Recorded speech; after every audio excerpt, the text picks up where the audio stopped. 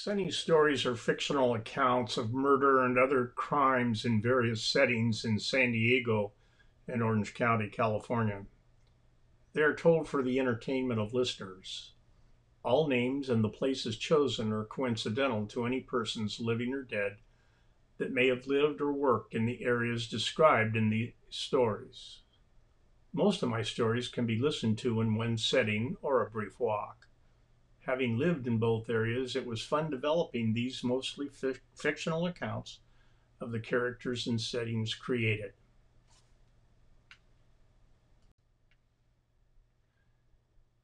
The, the title of this book is Murder in Mexican Waters. Prologue. Those living in the beautiful city of San Diego probably aren't aware of some of its history. The San Diego River is now a channeled east to west river coming from the mountains through Mission Valley, then emptying into the Pacific Ocean across from a common rock jetty bordering the entrance to Mission Bay.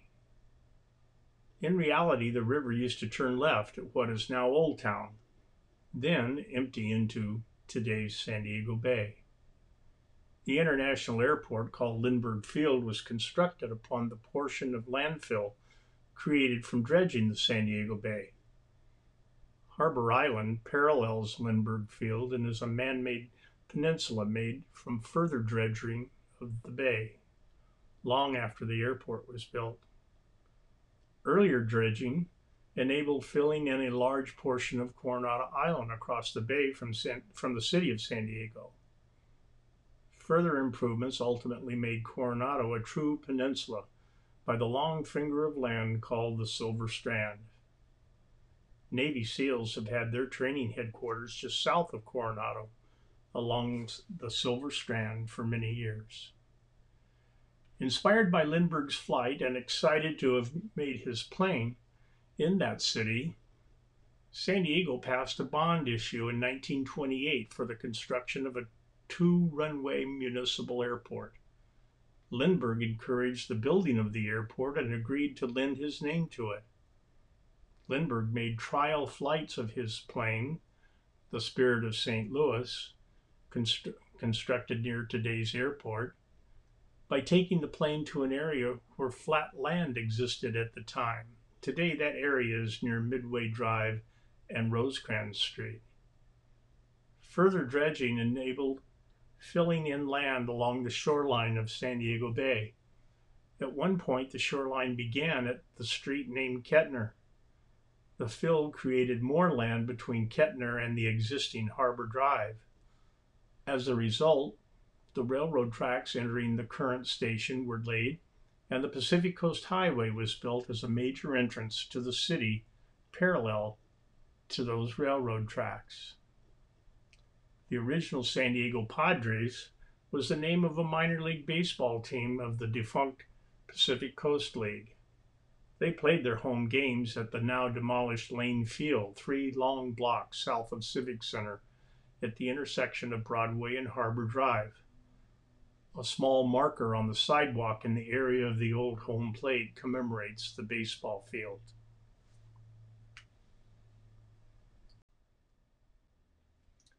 Chapter 1. Murder is not uncommon in major cities, some more so than others. Violence has a way of raising its ugly head. The motivation for the ultimate crime has a range of possible motives. The San Diego Police Department robbery homicide detectives came to the motel near the Civic Center along Pacific Coast Highway. They remembered they had been there before. An earlier event brought them to the location for the same reason. Someone was dead, murdered. Most clients of the motel during the week were from out of town, about to conduct business at the Civic Center or elsewhere in town. It was close and cheap compared to the classy, iconic hotels a mile away in downtown San Diego. 2 deaths in a period of 2 weeks may have been coincidental, but the means were the same. 1 gunshot to the head of the victim lying completely under the covers of the bed.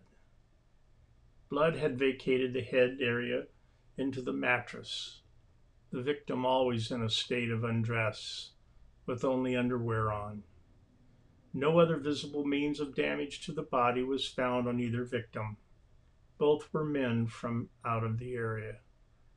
Forensic teams did their standard vacuum of the bedding and floor, seeking hair or other things not belonging to the victim. DNA evidence did not exist. No evidence of forced entry existed. Nothing of value was found by the forensic teams both times. Both cases were a true mystery to the detectives. Learning the names of the deceased and the purpose for being in San Diego directed them to a business purpose at the Civic Center. It was a dead end. The victims arrived in town but never made their appointments across the Pacific Coast Highway at the Civic Center, if they had any.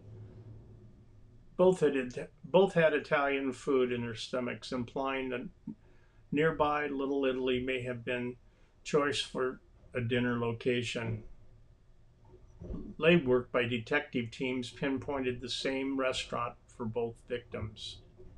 Felipe's on India Street was a popular choice of the living, and those two were murdered. The fact they may have eaten there gave no clue as to the reason for their death. Looking into the restaurant receipts, the victims always charged their meals and obviously didn't eat alone. 2 dinners and wine were paid on the same tab each time. Security camera footage gave detectives an idea of the person who ate dinner with both victims. He looked identical in both films, but his identity remained unknown. The detectives were too late to get any fingerprints of the common dinner guest or DNA. They greeted no one else in the restaurant, but seemed to be friends based upon the wine deliveries before, during, and after dinner. Chapter 2.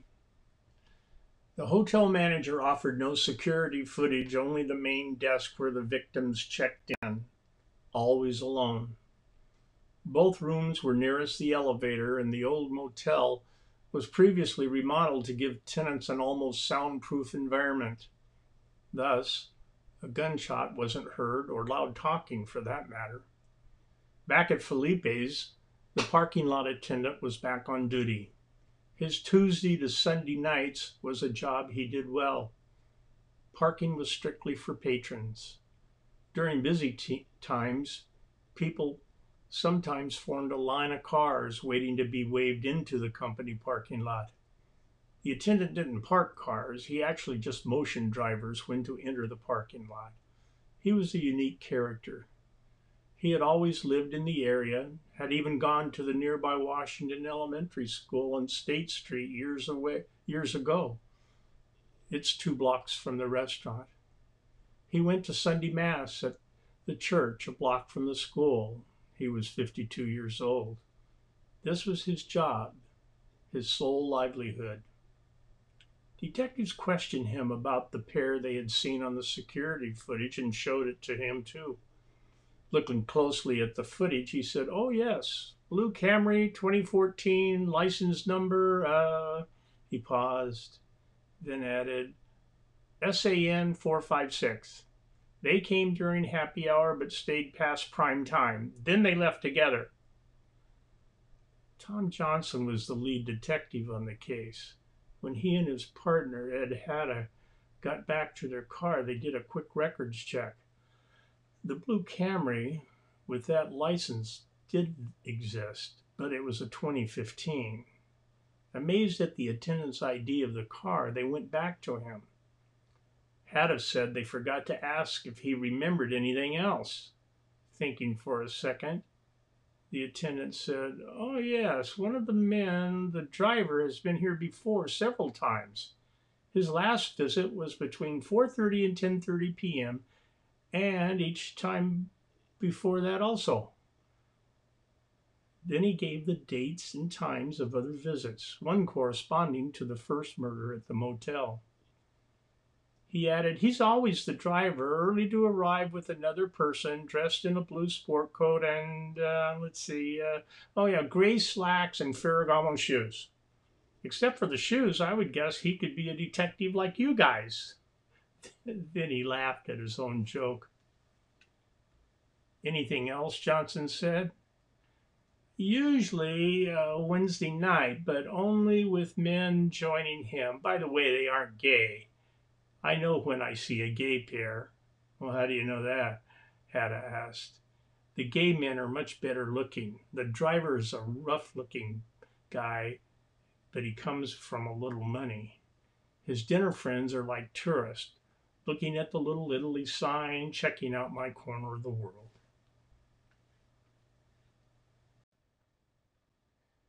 Chapter 3. Hatta and Johnson left Little Italy and the parking attendant that either had a photographic memory or IQ way above their pay grade, to say the least. They did a curious record check on him and found he lived in an apartment nearby on Columbia Street. He wasn't married. He was so bright, but had some hang-ups.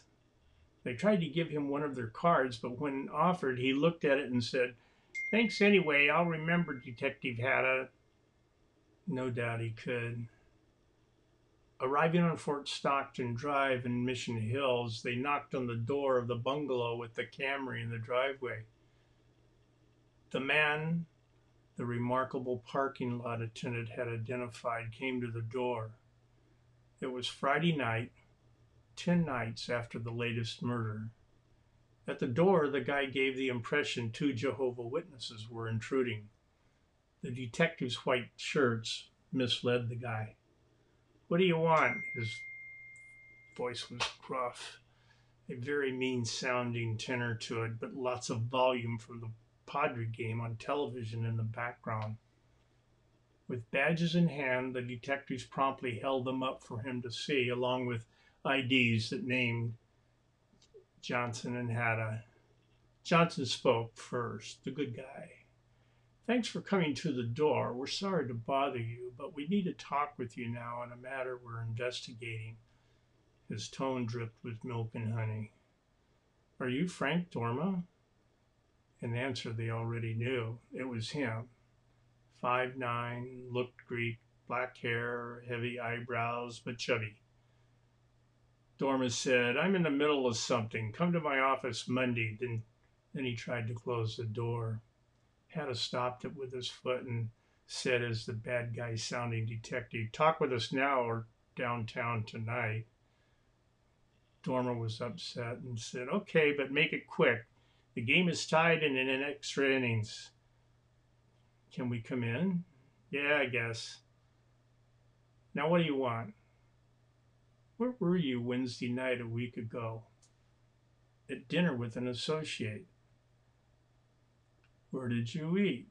Felipe's on India Street." "Who's the person you were with?" "A business associate." "I told you once." "What's his name?" The big cheer in the background got Dorma's attention, and he looked toward the TV just in time to see the walk-off home run win the game for the Padres. Now smiling, Dorma almost visibly changed his attitude. He looked pleasant when he reached over to turn off the TV. He said, "Okay, guys, what do you want to know?" In a stern voice, Hatta said, "I repeat, what is the business associate's name?" The response came, and it gave them the name of the deceased. With the answer heard, Johnson had his cuffs out, walked behind Dorma, and clicked them closed. "Mr. Dorma, you are under arrest.